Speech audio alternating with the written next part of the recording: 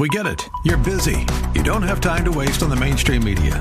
That's why Salem News Channel is here. We have hosts worth watching, actually discussing the topics that matter. Andrew Wilkow, Dinesh D'Souza, Brandon Tatum, and more.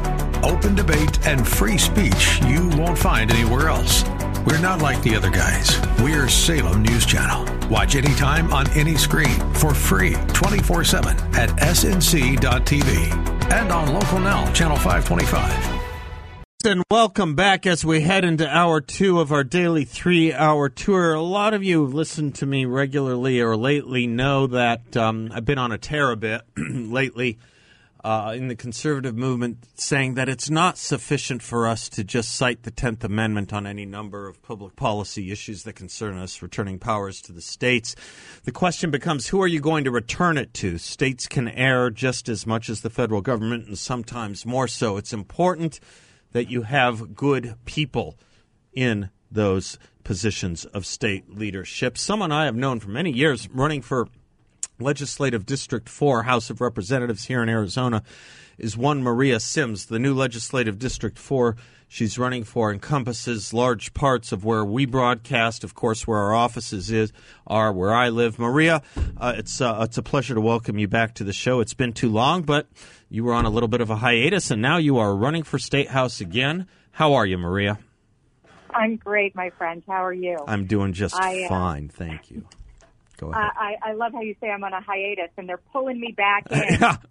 Al Pacino-like, yeah? Al Pacino. Every time you get out, they drag you back in. But you go in, you don't do anything without gusto. You're going in with gusto. There's a lot you want to do once you get to the Arizona House, State House. And I want to talk to you about that. Let me first give out your website for anyone that is curious and may want to help out.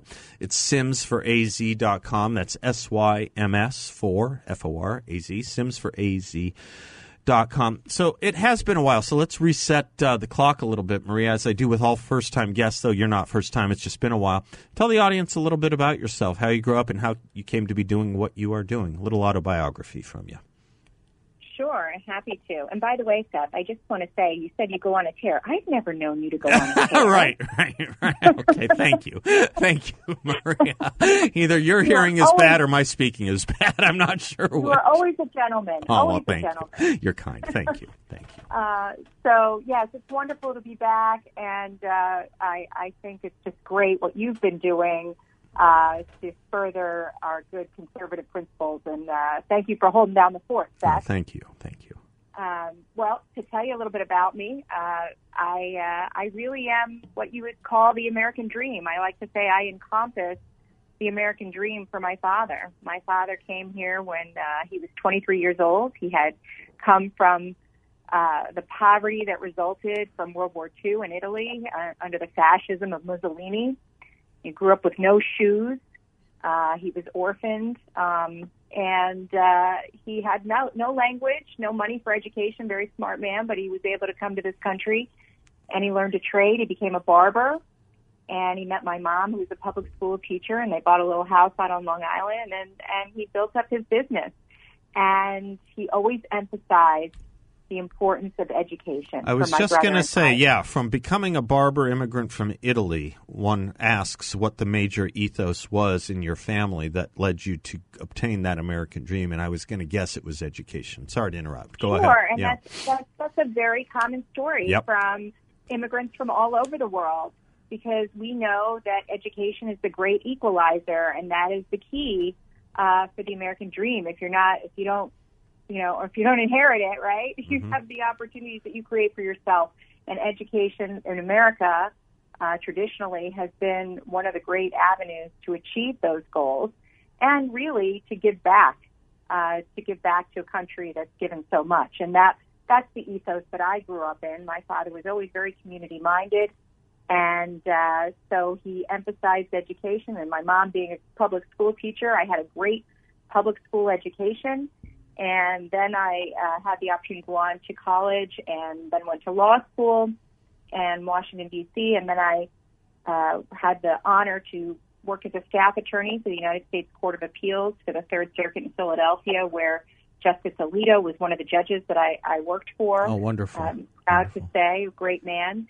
And then met my husband, fell in love, and he's a physician, and he got his residency out in Hawaii, and I dutifully followed him out there, and I did private practice out there for a while, and, helping businesses push back against regulations and all the red tape that hinders their progress.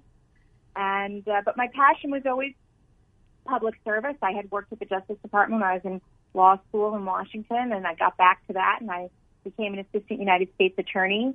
I moved back to L.A. where my husband did a fellowship. I was an assistant United States attorney there during 9/11. It was a very exciting time. And then came to Arizona, and I've lived here for 20 years and got involved in public service here, was a planning commissioner in Paradise Valley.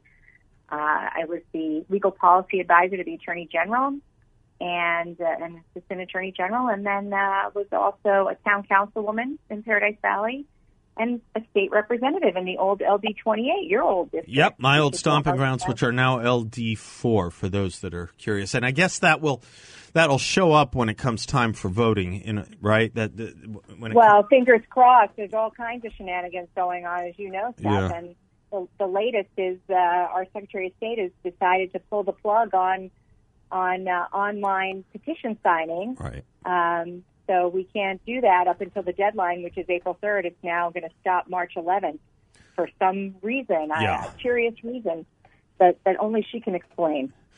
Well, Maria Sims, listen, you listen to your biography, you know your record of public service, or I know your record of public service, I should say.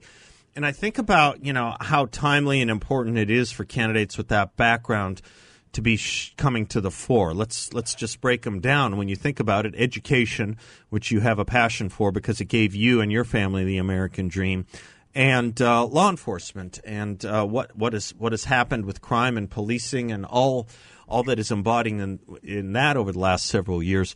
Let's start with education, Maria. And when we have worked together, I think it's been on education issues more than anything else that we have worked together on. Talk to me about the state of education today and what you would want to do once elected to the state legislature to help reform it. Well, I think a lot of what I think one takeaway I want everyone to know is that you don't really have to guess where I stand on the issues because I have a record of serving in the legislature. And I also am a mom of 3 children who have taken advantage of all the wonderful array of options in Arizona. So I always like to start with education on a positive note. Good.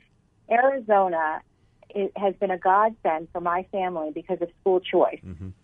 Be it public school, private school, charter schools, online school, we've taken advantage of it all because one size does not fit all, as you well know, Seth, and we've worked very well together on pushing that message mm-hmm. to people. Mm-hmm. One size does not fit all when it comes to your kids, and so we need to find the right fit because there's nothing worse than watching a kid just kind of be swept under the rug because they're just kind of getting by, muddling through with a mediocre education. You need to find the right fit. And I think that is one of the wonderful things that certainly helped my family, wonderful things about Arizona. Now, that said, we've got a lot of work to do. Right. It's kind of like the 10th Amendment. It's not just giving it back to the parents, right? You have to give them – it's not an option if there's no good option, right? It's not choice Correct. If there's no good choice, right? Of course. And that's, we always say we want quality right. education, right. quality choices right. For our families because that's the only way they're going to be able to advance. Right. And I think more than anything else, what I'm seeing and what I'm hearing when I talk to the people and my constituents and the people when I'm going door to door is that people feel in all aspects of life, but it's especially critical in education, that they are not being listened to. Right. And they feel... They're being spied on, but they're not being listened to. Correct. Yeah. Okay. All right. You could use that line if you want. Okay. You can take that. Okay. I like it. Oh, yeah. Like it. Feel free to take it. Imagine my surprise. Yeah. I imagine my surprise as a Scottsdale mom. Right. To find out that the people in charge of my children's future, right. education, development, yep. are spying on parents. Are you kidding me? Right. So, everybody thinks, oh, that's just conspiracy or whatever, and then it'll come to find out, oh, yeah, there it is. There's the evidence. Yep. It is happening. Yep. It's quite shocking. Yep. And I think families are tired of not being listened to, not being heard, being told to shut up, sit down, mask up. This is what we've got. We know better. We know better. Yeah, the state has the monopoly on truth, which is a very frightening thing to think, and how many people buy into it and accept it. Maria, I have to take a quick commercial break. You can stay a bit, right? We can pick up on this when we come back on the other side. Happy to do that. Thank you. I'm Seth Leibson. She's Maria Sims. You want to check out her website, simsforaz.com, SYMS. We will be right back.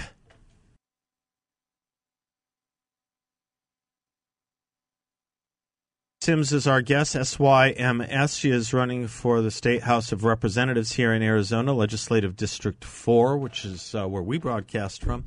Maria, we were talking about education right before the break. I want to stick with that, if I can, just a little bit. Reforms that you would like to see, reforms that you would work on and sponsor when you are elected to the State House of Representatives. Give us a little bit more. We were talking about the insensitivity. We were talking about the deaf ears that the administrators and the government officials and the elected officials have been giving parents, going so far at the national levels to even call parents who wanted to speak up on behalf of their children, comparing them to terrorists. That's not what a government confident in itself does, and it's not what a school system does if it's supposed to be receptive to parents. By the way, the first sign of a good school, I found, is how receptive to parental input that school is. But talk to us about the warp and move of education reform, including where we are on test scores, if you don't mind. Yeah, happy to, Seth. It's always amazing to me how the left preaches kindness, but then doesn't want to listen to parents. Yeah. Kindness so long as you agree with their agenda. Right. And the education union's agenda, right? So I think what parents want is they want accountability. So as a state representative, I have and I will continue to push for that kind of accountability. A great piece of legislation, for example, that is winding its way through the process right now is Senator Bartow's curriculum transparency legislation, so that it will be much easier for parents to see what's going on in the classroom. And there would be that accountability easily, readily available online for people to access. I mean, the funny thing happened on the way to the pandemic, Seth, as you know. I mean, we pulled back the curtain on the classroom with the remote learning, and parents got to see what's really happening. And their fears have been realized now that we can see the test scores. So the AZ Merit, many may know that that's the measure that we have for proficiency in English and math in Arizona. Now, because of the pandemic, the AZ Merit normally is required, and I think they made it optional. So only 30% of I believe it's something like 30% of the students actually took the test, but the results are quite shocking and disturbing. We have a reduction. I think the verbal scores went down. English language arts went down 4%, and even worse, our math scores went down 11% from 2019. And if the alarm bells aren't going off for not just parents, but our community leaders, our community members about this generation, they certainly should be. Yeah, there's an interesting irony here going on, which is living in the time and the era that we live in. We are told again and again, and it's eminently true, that we have more access to more knowledge than was exampled or evidenced at the British Museum or the Alexandria Library in Egypt through handheld devices, computers, and the internet. Turns out it's become, in some respects, the enemy of education. In some respects. And while we went into the pandemic already having a problem with children spending too much time in front of a screen, that's what the solution was for way too many, wasn't it? Or at least way too many education officials and government officials send the kids home and put them more in front of a screen. And surprise, surprise, you removed the organ and still demanded the same function. We took away education, surprise, surprise, learning loss. We took away social interaction, and surprise, surprise, suicide ideation. We took away supervision, adult supervision in front of a parent. Surprise, surprise, more abuse. I mean, the kids have had to pay an awfully heavy price for the games these adults have been playing, and I say it's time to stop the games using our children as our pawns. 100%, Beth, 100%. I couldn't agree more. It's just soul-crushing to see what's happened to these children. I drove my daughter to school, public school, during the pandemic, and she's masking up the whole time, and she's now a ninth grader, but I feel especially bad for the little kids who have to mask up and can't even see their teacher's face. My daughter said to me the other day, I saw my English teacher's face for the first time. It's March. She's been in the class since August. I don't get chills often, Maria. That just gave me some. Not much gives me. No, it's sick. It's sick. It's a sick. It's a sick thing. And everything is you alluded to. Everything is a cost-benefit analysis, right? Right. The price we have paid and that we have made our children pay is way too high. And you've seen the pictures. You've seen the educators out socially without the masks, the school board members without the masks across the country.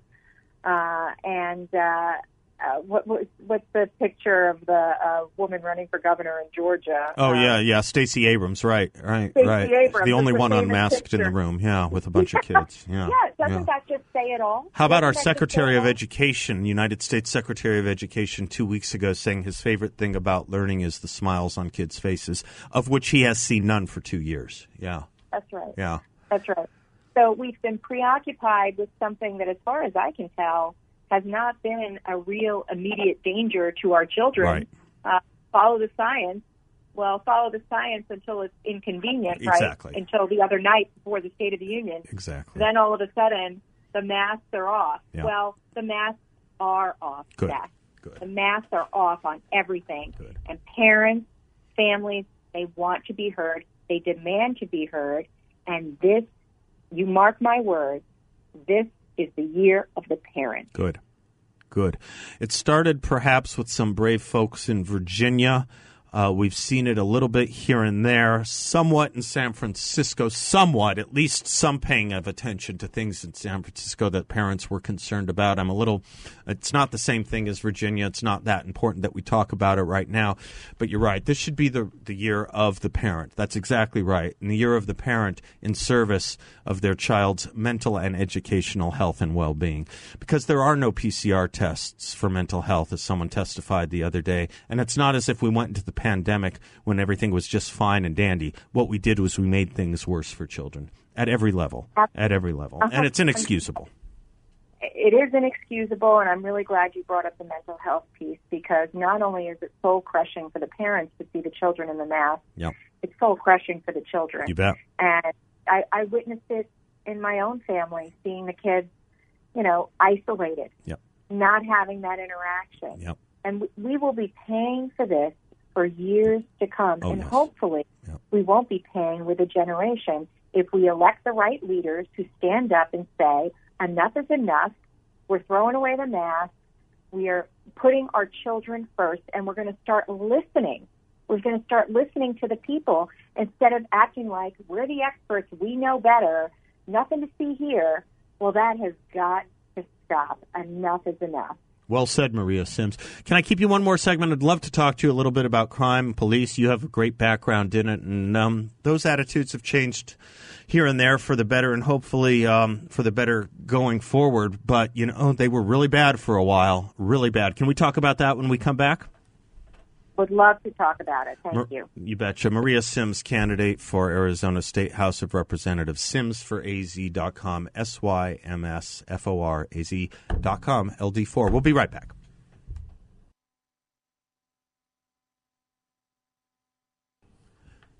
Welcome back to the Seth Leibsohn Show. Maria Sims is running for Arizona State House of Representatives in Legislative District 4, simsforaz.com. A couple segments ago, she gave us a little bit of her background, which included working in the U.S. Attorney's Office, clerking for Samuel Alito when he was circuit court. Maria, law enforcement, talk to us a little bit about that. A lot of us watched something we thought we would never see throughout the year 2020. Running into 2021, demoralization of those we depend upon to keep our community safe, early retirements, people leaving the job, walking away from the job.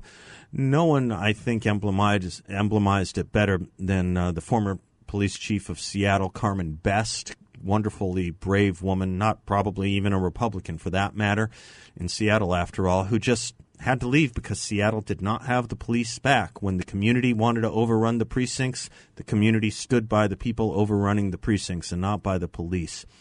It's not how you see things, is it, Maria? Not at all. I like to say it's time to stop defunding the police and start defending the police. Good. Listen, this goes back to what I said earlier about actually having leaders who listen to our constituents, to the people who put them there, and are accountable to them. And we're seeing a real lapse in that, especially with public safety. And you well know, you've heard me say many times before, government's number one job is to keep our communities safe.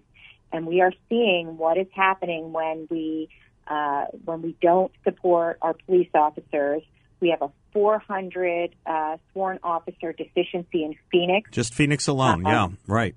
Just Phoenix alone. And maybe higher, but yeah, at least 400, right. Could be. Yep. And we also, Scottsdale's not immune in my district. That was police chief there. They're struggling too. Chief Jerry Williams in Phoenix, I've known her, worked with her when I was in the legislature. She's a very smart, thoughtful, strong leader, and she's struggling because people are, and then there was a statistic that came out today that I think a good percentage of the police force, it might be up to 20%, are eligible for retirement in the next year or two. Yeah. And when you're not supported, you're not given the resources you need to do your job, you're not given appropriate mental health resources for what is, we can all agree, a terribly daunting task ahead of them.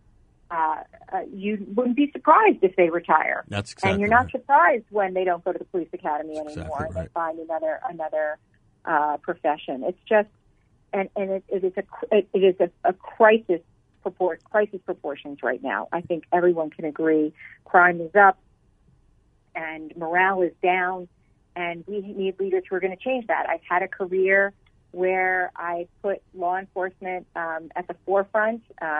When I was a town councilman in Paradise Valley, crime was up. We had people had cut cops before I came in. Well, we all know more boots on the ground means less crime. Yep. And that's exactly what happened. We put more boots on the ground, crime goes down. When I was in the legislature, I was on the Public Safety Committee and the Judiciary Committee, and I proposed, introduced, and passed legislation for tougher laws, sentencing for sexual predators, for example. We tightened up the sentencing on that. Also, one of my signature pieces of legislation was clearing a 6,000 rape kit backlog, rape kits that were sitting on the shelf that were untested because the police officers didn't have the manpower or the resources or the technology to do it. And we got that done. Good. And I'm happy to say it led to multiple convictions in cold cases. Good. And a very prominent case in Scottsdale, the case of Allison Feldman, a young woman, bought her first home, was brutally murdered in her home. She could have been any of our daughters. So excited at the beginning of her career and her independence, and tragically murdered. Cold case. The police officers kept the case going to their credit, but they didn't have the technology in order to solve the case. I was able to work with the Department of Public Safety so that we could get the DNA technology that we needed, and I'm proud to say that monster is behind bars on charges of murder, and his trial is about to begin, thanks God. Thank God, so, Maria. Thank God. We need to give, the bottom line of all those examples is we need to give our officers the resources to keep our community safer. It's not because they don't want to. It's because we're not supporting them. So we need to give them that support, and that is absolutely one of my top priorities as a state representative, for sure. Better education, safer streets. Maria Sims, thanks for taking some time out of your campaign schedule. SimsForAZ.com. This won't be the last you hear from her, folks. I promise you that. Maria, thank you. We'll talk soon. Thank you, Seth. Always fun. Love you to betcha. come back. Godspeed. I'm Seth Leibson, 602-508-0960, coming to you live from the Guns Etc. studios. We will be right back.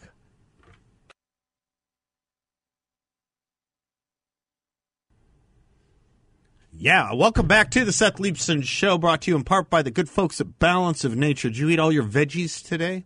Did you eat celery, garlic, spinach, wheatgrass, kale, carrots, cabbage, broccoli, cauliflower, yam, zucchini, shiitake mushrooms, cayenne peppers? You get all of that and more in just the veggie blend of Balance of Nature, veggies and fruits.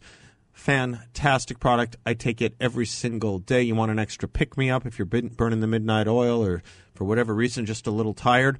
A little more tired than usual, you can take more because you can't overdose on fruits and veggies. Balance of Nature. Check out their fruits and veggies, which I take every day. Balanceofnature.com. Make sure to use discount code BALANCE. If you're impressed by the veggies, wait till you see the fruits. Apples, cranberries, mangoes, raspberries, strawberries, papaya, grapefruit, blueberries. It's a great blend, and it's all natural with no additives. Balanceofnature.com. Discount code BALANCE. Alexandra, thank you for your patience. Welcome. No problem, Seth. Thank you for your wonderful guest. I enjoyed her very much, and I'm looking forward to learning more about her. You bet. You bet. She's there's an old expression, sort of old expression. We say someone has cowbell. She's cowbell. You know, she's not quiet. She's not a shrinking violet. This is someone who rolls up her sleeves and wants to go to work on behalf of the American people or the Arizona citizens of their state of Arizona. And we thank her for that. You betcha. We thank her for you that. betcha. Anyway, thank you. Seth, I'm so sorry for calling again. I want to. You're sorry for calling again? My goodness. Yes, because we call this a talk show, and I give out the point is to call. I know, but other people deserve a chance. Everyone gets their chance. Everyone gets a chance. Share something with you, and I think you would know about it and appreciate it. Sure. I hope you don't mind, No. sir. I won't take up too much of your time. You're fine. But I don't know if you've read the title of the book. It's taken from the first essay in a volume, which is written by Robert Fulghum. It lists lessons normally learned in American kindergarten. I remember in the mid to late 80s, everything I needed to know I learned in kindergarten. Is that what we're talking about? Yes. Something like that? Yeah. Yes, okay. sir. Okay. Yes, I haven't thought about that in a while. Yeah. Yeah, I wanted to share that to remind people this is the golden rule because, I had this when I was in 8th grade. My 8th grade teacher stuck this on the wall. Oh, neat. It was to remind us every time of what we learned and I hope you don't mind. I want to read a little bit. I don't mind at all. Thank you, sir. And this is, of course, All I Really Need to Know, I Learned in Kindergarten by Robert Fulghum. All I really need to know, I learned in kindergarten. All I really need to know about how to live and what to do and how to be, I learned in kindergarten. Wisdom was not at the top of the graduate school mountain, but there in the sand pile at Sunday school. These are the things I learned. Share everything, play fair, don't hit people, put things back where you found them, clean up your own mess, don't take things that aren't yours, say you're sorry when you hurt somebody, wash your hands before you eat, flush, warm cookies and cold milk are good for you, live a balanced life, learn some and think some, and draw and paint and sing and dance and play and work every day some. Take a nap every afternoon. When you go out into the world, watch out for traffic, hold hands and stick together. Be aware of wonder. Remember the little seed in the styrofoam cup? The roots go down and the plant goes up, and nobody really knows how or why, but we are all like that. Goldfish and hamsters and white mice and even the little seed in the styrofoam cup. They all die, so do we. And then remember the Dick and Jane books and the first word you learn, the biggest word of all, look.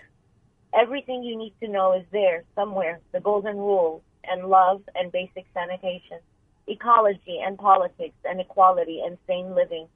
Take any of those items and extrapolate it into the sophisticated adult terms and apply it to your family, life or your work or your government or your world, and it holds true and clear and firm. Think what a better world it would be if the whole world had cookies and milk about 3 o'clock every afternoon, and then lay down with our blankies for a nap. Or if all governments had a basic policy to always put things back where they found them and to clean up their own mess. And it is still true, no matter how old you are, when you go out into the world, it is best to hold hands and stick together. And I dedicate this to the American people. And I miss my childhood. I'm seeing my country deteriorate in front of me, and it hurts. And when I read this, because I have it in a book where I collect very special things and memories and just expressions and poems, my 8th grade teacher really, when she gave put this up there, I had a copy made out for me, and I still had it, and I wanted to share it because I thought maybe to remind everyone what we learned in kindergarten, to love each other, to love our country, to love everybody, not just us. In order for us to love everyone out there, we need to love ourselves before anything else.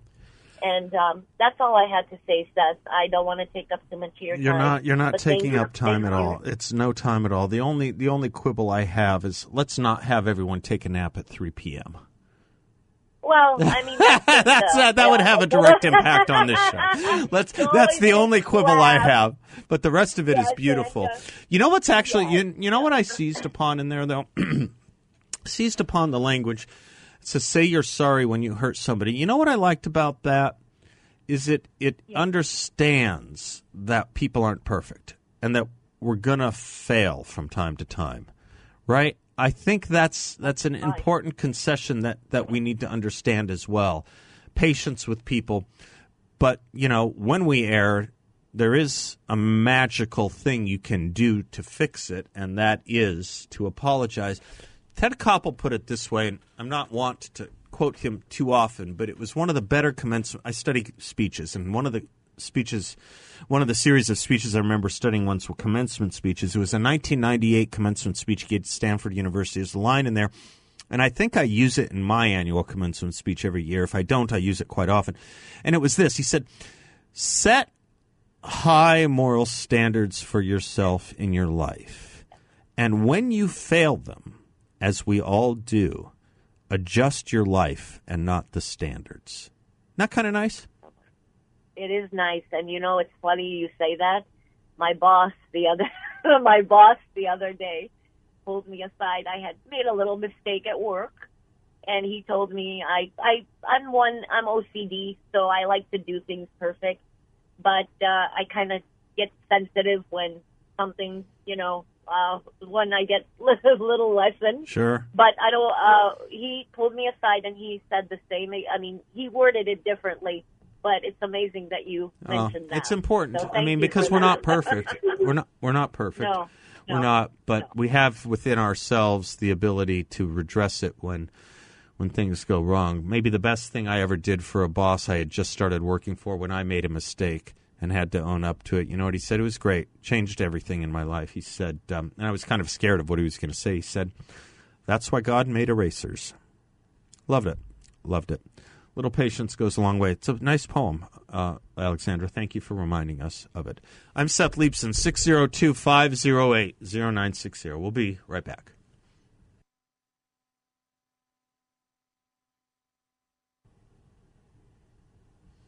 I was just thinking, welcome back. I was just thinking about Alexandra's call and the reading and rendering of the poem by Robert Fulghum that she gave. It mentions the golden rule. And, you think about these things. You think a poem like that, simple enough, could be on our school walls everywhere as she had it when she was growing up. And you have to wonder a little bit whether you could even post that today. You wonder if you could even post that today because someone somewhere with that left-wing instinct. William Buckley once described the ethic of the liberal as someone who wants to reach into your shower and change the temperature of your water that has reached into our schools. You know, you gotten rid of course, you got rid of prayer in school. Of course, you got rid of mandatory pledges. Of course, you got rid of all sorts of things, including even, just moments of silence and prayers at graduation ceremonies. I wonder if something called the Golden Rule could sit in a classroom today, just being phrased, or would some liberal leftist somewhere who will help no one, by the way, it will help no one, will be offended by the notion that the Golden Rule is mentioned in a classroom or is posted in a classroom. That was the first thought I had. Second was, I didn't notice the range of emotions that Alexandra exhibited, evidenced to us. There was a little bit of being choked up, a little sadness, but also a little hope. I don't know if you detected that, and it's something I kind of wanted to pursue with y'all, maybe in the next hour. Open lines, your hour if you want to open up on this or anything else. I welcome your calls. I have it. I have it after listening to the kinds of people running for office that we have on this show. I'm meeting with a lot of them off air, helping a few out here and there as a volunteer. Aren't you feeling a little optimistic?